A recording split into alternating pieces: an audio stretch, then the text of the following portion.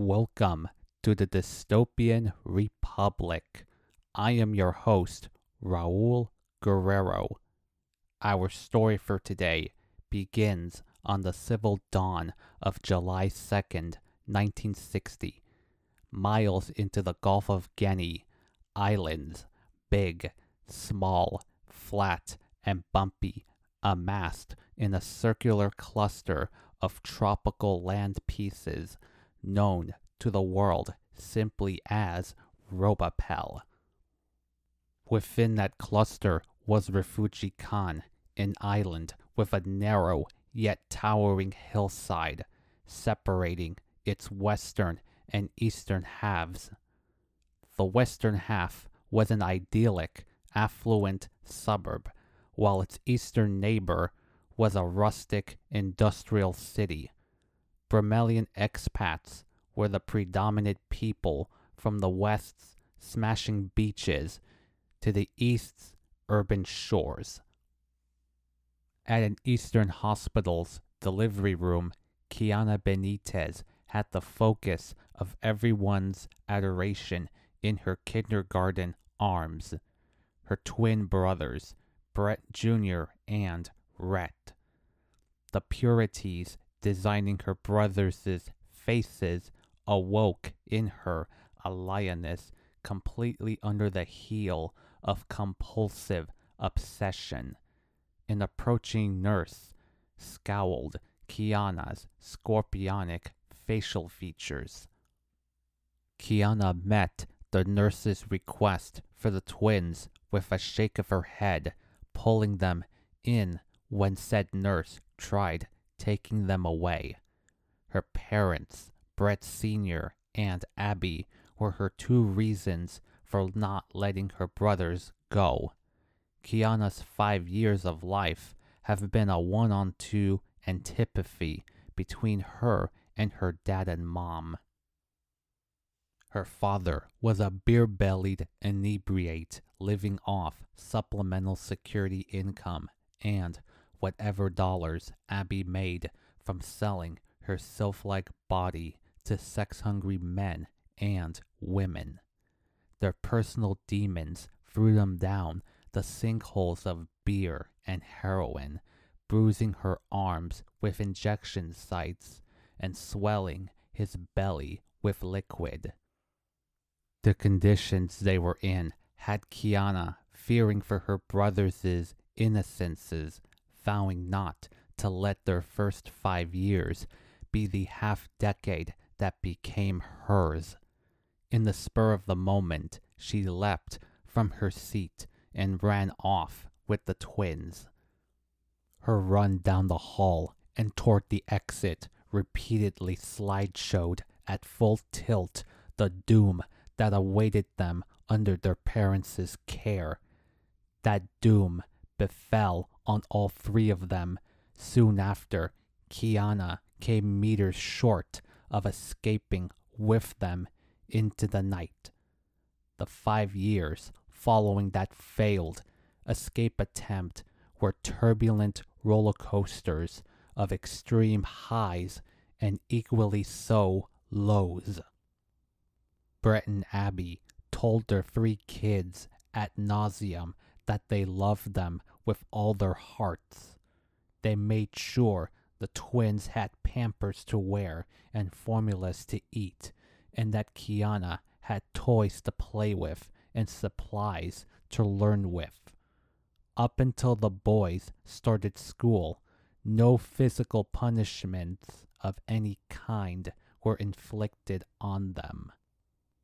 The discipline Brett Jr. and Rhett faced whenever they misbehaved were within the realms of responsible parenting. Never did their mom and dad insolently nor violently bring them to book. Who their parents were between the times their sleeps ended and began were of no danger to them or anyone else. The love Brett and Abby had for their boys didn't fool Keanna for a second.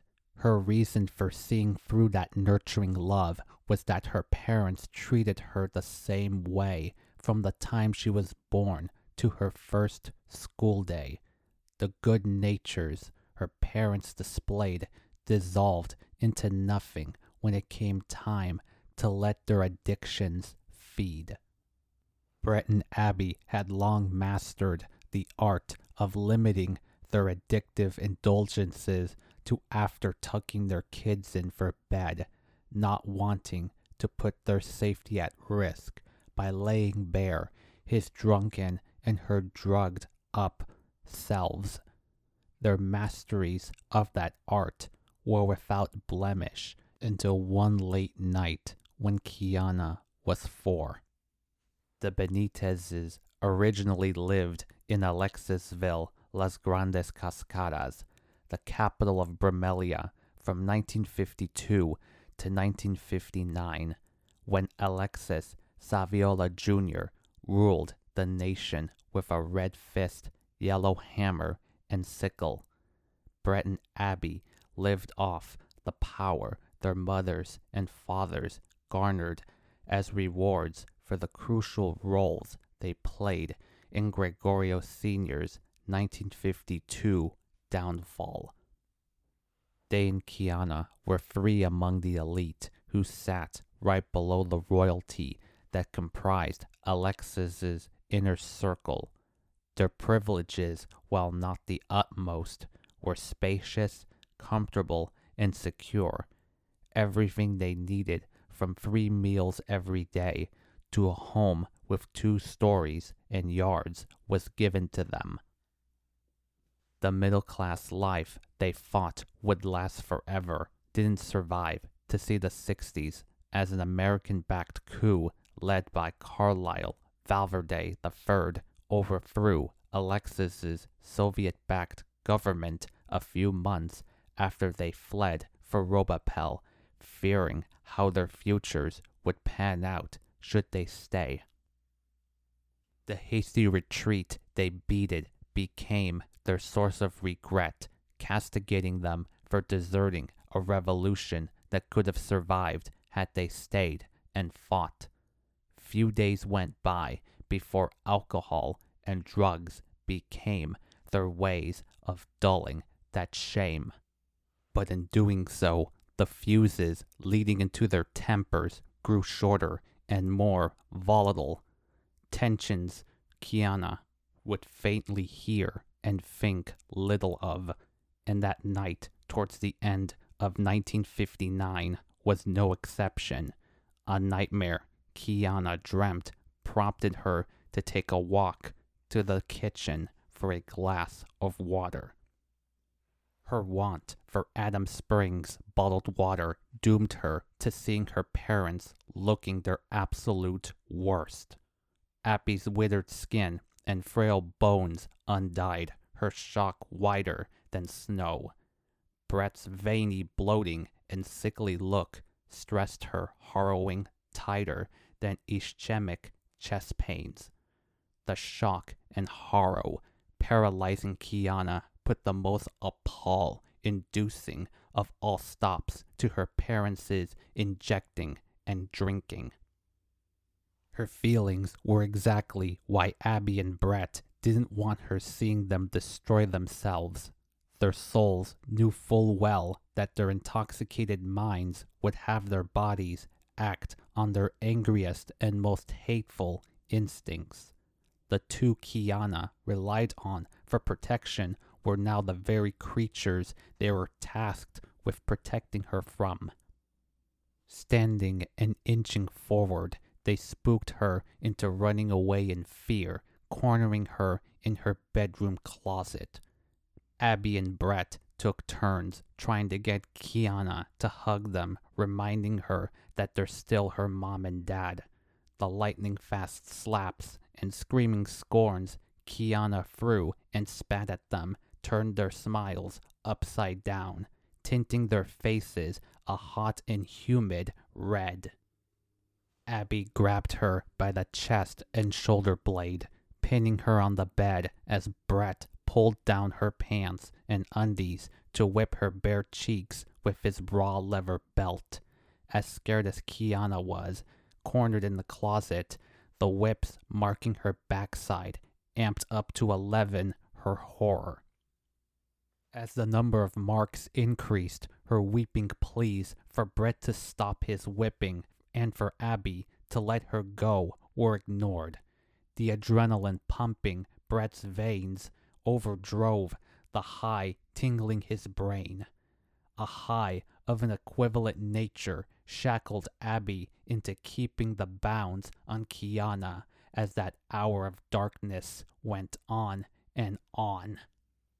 Their empty nearing staminas brought their whipping to an exhausting close, but not without them telling Keanna if she thought her marks hurt now to wait till next time, as that'll be when they'll make those marks sting worse. Left alone and emotionally annihilated, Keanna shaped her posture to resemble a prenatal fetus, remaining where she wakefully laid well into the next day. The wounds those hours opened up stung as sharply that night as they did 5 years into the future. Now 1965, a year and a half had gone by since Robopel was colonized by Bromelia. Led by Adelino Onion Sr., an immigrant population of Bromelians instituted a systemic segregation that relegated the Robopelese natives to second-class citizenship. West Khan, his self-proclaimed capital, was where his immigrants lived in the poshest laps of luxury, exploiting the labors their eastern counterparts were to do day in and day out with next to no pay to show for it. By Adelino's decree, all Robopelese who could work and were of working age had to, under penalty of penal servitude. His decree forced people like Brett and Abby to work the assembly lines at the rubber processing factory, getting them off the beer, heroin, welfare, and prostituting. However, their jobs got them hooked on a whole new drug that kept them working like machines non-stop: cocaine. And just like that, their body-destroying was back and better than ever. Keanna had since grown into an honor roll student, earning straight A's and topping the lists of every principal she ever had.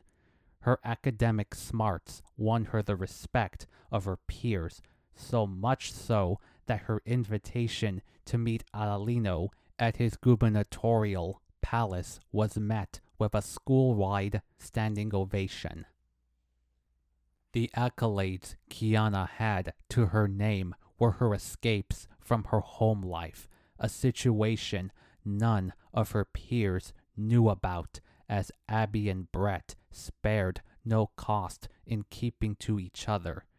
That aside, the time she spent with her brothers patched much of the cracks her parents split without breaking. The successes Brett Jr. and Rhett had in school were excellent in their own rights. At age 4, Brett became the youngest Bromelian to ever win a spelling bee, beating an 11-year-old former champion who couldn't spell dehumanize.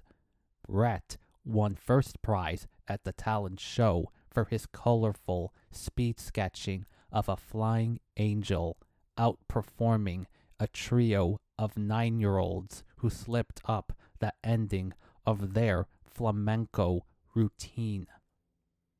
Keanna couldn't craft sentences that could appropriately describe how proud she was to be their big sister, going so far as to convince Adelino to allow her to bring them along as her guests. Her brothers' fragilities thickened her skin and toughened her spine, but also softened her heart and tendered her spirit. On the 12th of June, Keanna was to babysit her brothers as her parents reported for yet another sunrise to sunset shift. Her parents sternly warned her and her brothers to remain in the home or else. That threat did little to faze Keanna, but a lot to frighten her brothers. Though she and her parents haven't spoken of the whipping since it happened, the scars it left still stung 5 years later. Keanna crafted ham and cheese sandwiches for her and her brothers to munch on, talking about the futures they vowed will make better than the lives they're living now. They envisaged trashing the red wasps their parents bred into their bloodstreams, and what they've accomplished were great leaps forward in that regard. Additionally, they all had pen pals from the West who fell head over heels for their high IQs, kind hearts, and desires to succeed. Their friendships were strictly within the confines of the letters they exchanged, and for good reason. It was unlawful for Westerners and Easterners to interact non-essentially, as it was for either side to do the aforementioned with the Robapelese natives in the other islands. For the rest of the day, Keanna and her brothers had to pull a magical nanny from the sky on their dark, dull crib, a woman they thought the world of for her wonderful cheeriness. The adventure she took the children she cared for on made them feel rich and special for 2 hours. So, like the nanny, Keanna took her brothers' hands, leading the way to that musical adventure. It kicked off with late morning spoonfuls of the purest sweet crystallines around. Then at noon they had an hour of festivity that smiled and cheered, followed by a 1 o'clock love letter to the sound of lively amusement. The middle and late afternoons saw one sing-along jingle on by after the next, shedding away the skins that showed their extremely poor states, exposing pigment layers silking in rich peaches. Their day together transformed their penurious living space into a panache box, dusted and gleamed by frolic and magic. And like such dusts and gleams, it was a wonderland not equipped to survive above the waters of their imagination, dropping them off at the cluttered-up beam ends they were on. Their make-believe adventure now over, all they had to by the time was eat, nap, and be bored out of their minds. That weary lack of interest irked Keanna into throwing caution to the wind, suggesting to her brothers that they call their pen pals in the downstairs lobby. The fear trembling her brothers vehemented their refusal to follow her suggestion.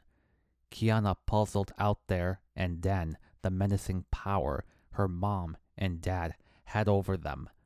She explained to them how their parents won't be back until hours after they've gone to bed, giving them more than enough time to make and hang up their calls.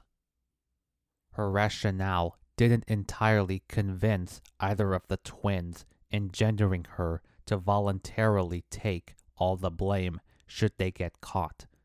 Keanna gave her brothers her word of honor that they won't be hurt no matter the outcome. Her brothers grudgingly relented, apprehensively holding her to that solemn promise. The lobby had a whooshy, buzzy hum that made its dimly lit concrete grays more drearily noticeable. Its detached staff comforted Keanna and her brothers into stepping inside that phone booth. The dollar's worth of coins they saved up allowed them to extend their call's duration enough for them and their friends to talk sufficiently. Their call opened with a forth and back of enthusiastic greetings, imagining themselves in a six-strong embrace sweeter than pie and tighter than tied shoes. The two trios ran down the lane of how you've been, all is well, how about you, hanging in there, and can't wait to meet soon. It was a vocal stride that bore the sweetest of sensual fruits in spite of the strictest of legal shackles. Like the Benitez kids, the three pen pals, too, were pupils of brilliance. Admired by most and loathed by few, the grounds they walked on spittled in dried kisses. The girl Keanna has been writing to was a writer and poet whose methodic strokes served the laurels she earned on a silver platter. Brett's friend in writing was among the youngest in high society, whose beauty and charm melted the hearts of her admirers. As for Rhett, his pen pal was a caregiver whose warm-hearted firmness had boys and girls falling in line, playing her diverting games and reciprocating her warm feelings. The date of Keanna's forthcoming visit was exactly a year to the day they received their first letters from their pen pals. Why three Westerners, as well thought of as their pen pals, would have a thing to do with them was utterly bewildering. Nonetheless, they were more than grateful that their pen pals took such interest in them, viewing it as their tickets out of the down and out east and into the up and in west. Their pen pals were also selected to visit Adelino, as their talents too caught his eye. That event, in their minds, was perfect for all of them to meet in person for the first time. The trios closed their call with hugs and kisses in human voice form. Their hang-ups deflated the pressure bloating Keanna and her brothers' nerves. Walking back to the apartment, Keanna swore to the Supreme Being she'd never again have her brothers join her in taking such an extreme risk. At any rate, they're happy that they started and finished their call without their parents knowing. They made their way inside, and what their eyes beheld made their blood run at absolute zero. Mishmashes of appliances, furniture, trash, and other items disordered the living room, kitchen, hallway, bathroom, and two bedrooms. Standing before them, their parents' minds were on a warpath hotter than the bluest flames. Brett had in his hands the belt he used to whip Keanna and the letters she sent and received. Abby's hands held the letters the twins gave and were given, as well as splintery strands of rope and duct tape. On its own, the situation laid before Brett and Abby was already quite grievous, but the reasons why they came home hours earlier than expected made it fully calamitous. Working like normal, their supervisor called them into the boss's office. The boss explained to them that loyalty was a virtue all Bromelians at home and abroad placed great importance on. He knew well that Easterners like them didn't have it easy, but still felt that adversity was no excuse to conspire to rebel against Adelino. Brett and Abby squarely denied taking part in any seditious activity, repeating their denials, yet have no evidence to back them up. However, the boss presented to them type and handwritten transcripts from shadow minders, detailing their efforts to recruit them for a seditionist plot they claimed to have spent years planning. Abby explained that she and Brett were mad how tough their lives had become, assuring him that the plot wasn't anything they could carry out, let alone make successful, even if they so desired to. Brett added that neither he nor Abby had the funds, connections, or bravery to even think of taking action on their plot. The boss pointed out their elite statuses when Alexis ruled Bromelia, saying that communist elites like them had a lot to thank Adelino for, as he was merciful enough to allow them to be contributing members of his society. The shivers he saw them shake got him to think of what Adelino would do, taking him to the conclusion that the best action would be to fire them and make sure they never work again. That action, while lenient in sound, was quite the opposite in implementation. Brett and Abby knew well that not having a job meant a long stay at one of the many penal colonies Adelino set up across his archipelago. They heard a lot about how the conditions at those camps normalized the spread of disease and the occurrence of injuries, and to make matters even scarier, everyone who voiced those rumors have since vanished completely out of sight. As devastating as their firings were, the letters they just read through increased the verdicts staring them in the face by a substantial amount. In a criminal code consisting of 6 levels, their failure to work was a level 3 offense, whilst what they unknowingly let their kids engage in was a crime of a level 1 magnitude.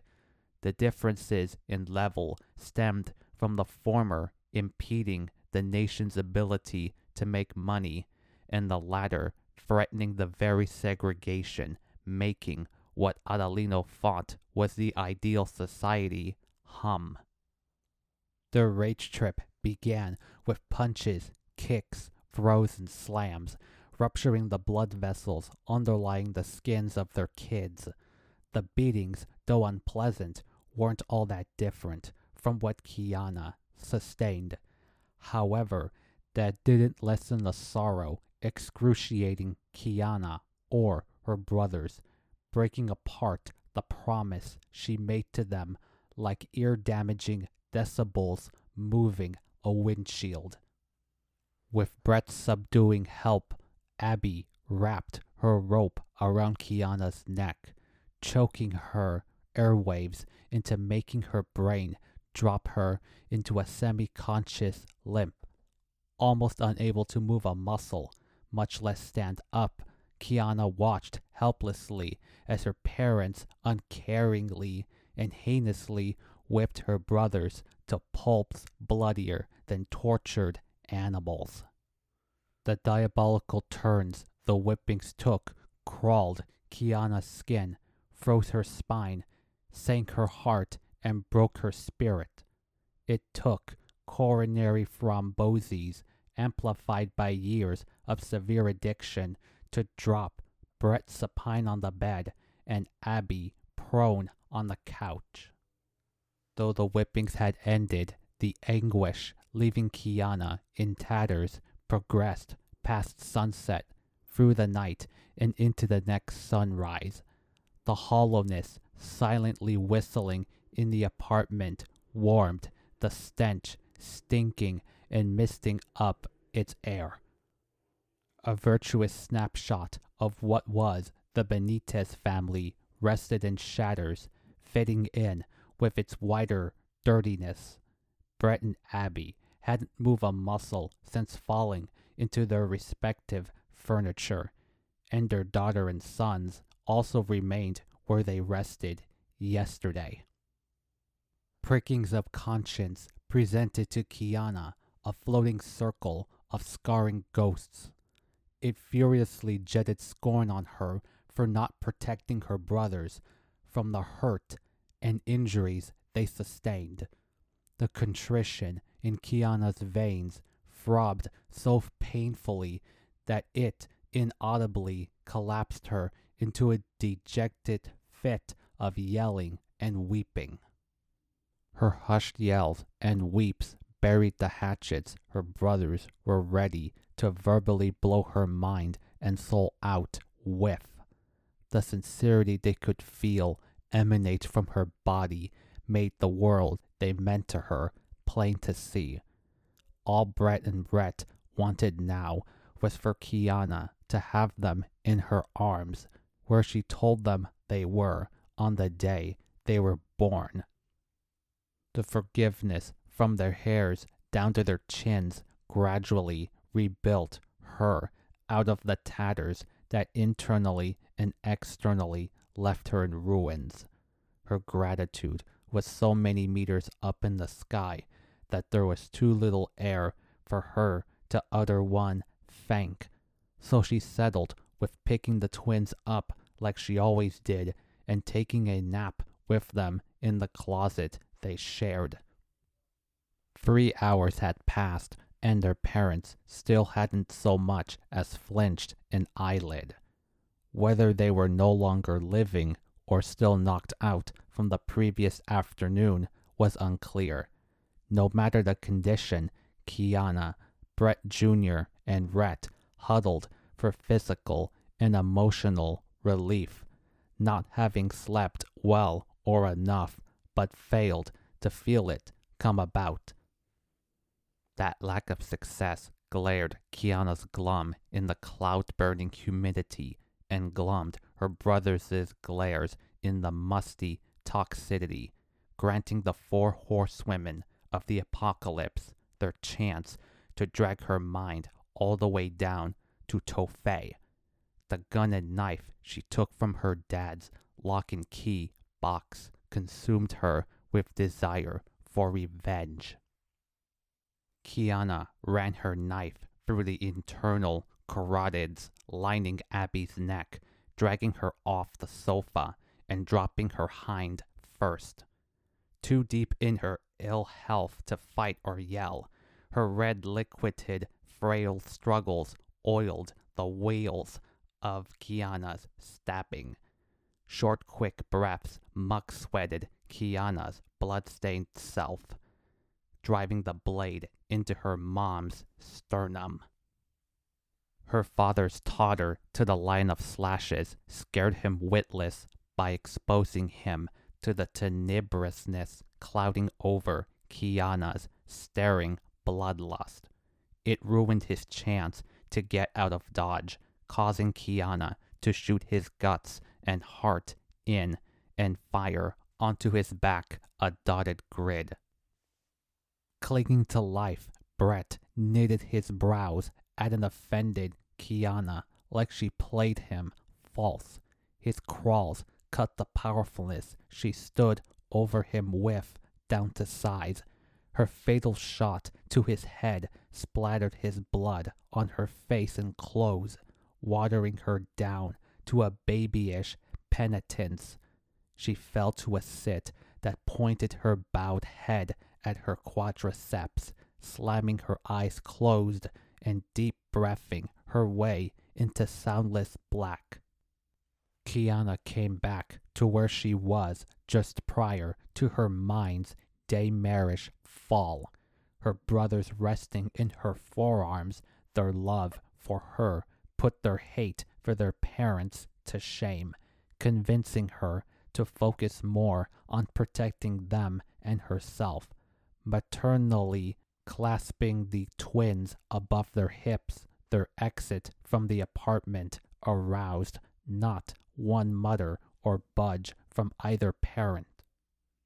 Irate spats and hollow booms gipped her walk with them across the hall, out the project, and down an avenue of disrepaired projects.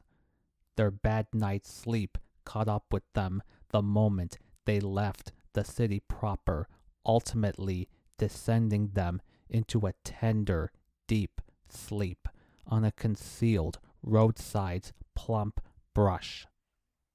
Their eyes creeping open 2 hours later, they smiled their lips at each other in the jungle's tuneful wildlife. Her brother's guileless grins enticed her into tightening her cuddle. Their hypothermic limbs having her fear the worst, she undraped her arms and pounded her fists and knees to get herself prone. Her childlike pleas for them to wake up were met with weak pulses and dying spirits. Those replies led her to the reddish-black sores poisoning their blood cells, their fevers, struggles to breathe, lowering blood pressure, and speeding heart rates told her to get them help while she still could, scaring her into forcing her whimpers in back of the wild tunes. Her fast stomps down the brushy tangles wiggled under the combined weight of her brothers and the jaws of death they were inside of. The air's total saturation with water vapor tried its hardest to force the twins past their final exits, harshening the tremors and excess gas priming her ghastly misery for an epic eruption. The depths her brothers were near got her thinking of how impossible living life would be for her not having them physically present. Her nearing failure to save them when she could have from an event she caused took her guilt toward the point of wishing death upon herself, notwithstanding the phobia of not seeing them on the other side. It truly was her darkest of hours, followed by 60-minute periods even darker. Her stomping for help, despite its desponding hope, didn't stop Keanna from wanting to extinguish and drench the fire and brimstone she unwillingly set ablaze. That persistence to her avail paid off in the form of a hidden, dark farm on a deforested grass plain. The black Angus cattle, bighorn sheep, red jungle fowls, and Siberian huskies slinked a tatter-gluing hope into her cochleas. Their moos, bleats, clucks, and puffs brought new life to her hope that she could keep her brothers' spirits from rising out of their bodies. That new lease her hope obtained brought to the center of her attention the business of finding people to take in her and the boys. She had no idea the tunnel she ran through, one few knew existed, took her into West Refugikan, the half that people from East Refugikan, such as herself and her brothers, weren't allowed to step foot in. Keanna looked left to a sight that was to her a saintly angel descending from the sky to bless her and the twins with her embracive, uncorrupted hands. That angelic sight was the 3 pen pals she and her brothers had been writing to in the flesh: Ramira, Bedoya, Adalina, Aunion, and Kimmy Gourlone. Her coming to their views conducted a pall into their neurons. Ramira, Adalina, and Kimmy's hearts split over how the East reduced their pen pals to battered messes. They wasted no time in taking Brett and Brett to the nearest emergency room, saving their lives with surgeries and medications that took many weeks out of their lives. But in the end, the pain, restrictions, and desires to end it all were no match for the new leases on life and prosperous futures that pushed them to persevere. how they fully recovered from the brutalities that tore them apart were absolute mysteries to their doctors and loved ones alike, but they suspected that God gave their bodies a fresh start. When the time came to leave the hospital, Keanna and Ramira, Brett and Adelina, and Kimmy and Rhett departed in a limousine radiating its ruby and gold luster. They rode palm on palm and shoulder on shoulder, seeing the brightness of their future and love from Adelino and his wife Courtenay. Although their skies were sunny, dark clouds, stormier than the nether regions, moved into the horizon, having turmoils by the kiloton in their visible masses. And as fate would have it, God's alleged intervention would open the door for Satan to exploit it for his own depraved agenda. A list of items that'll reduce to rubble all in its path. And that, my dystoplicans, was Keanna's darkest hour. Thank you so much for your listening ears, and please be sure to share this show with everyone you know, and make sure they share it with everyone they know. Send me your questions and feedback at Raul Guerrero Jr. 95 at gmail.com. And I highly urge you to support the show via my PayPal at paypal.com/paypalme/Raul Guerrero Jr. Supporting the show ensures that its financial and creative autonomies are maximized. On that note, I'm Raul Guerrero, and come again for another episode of the Dystopian Republic.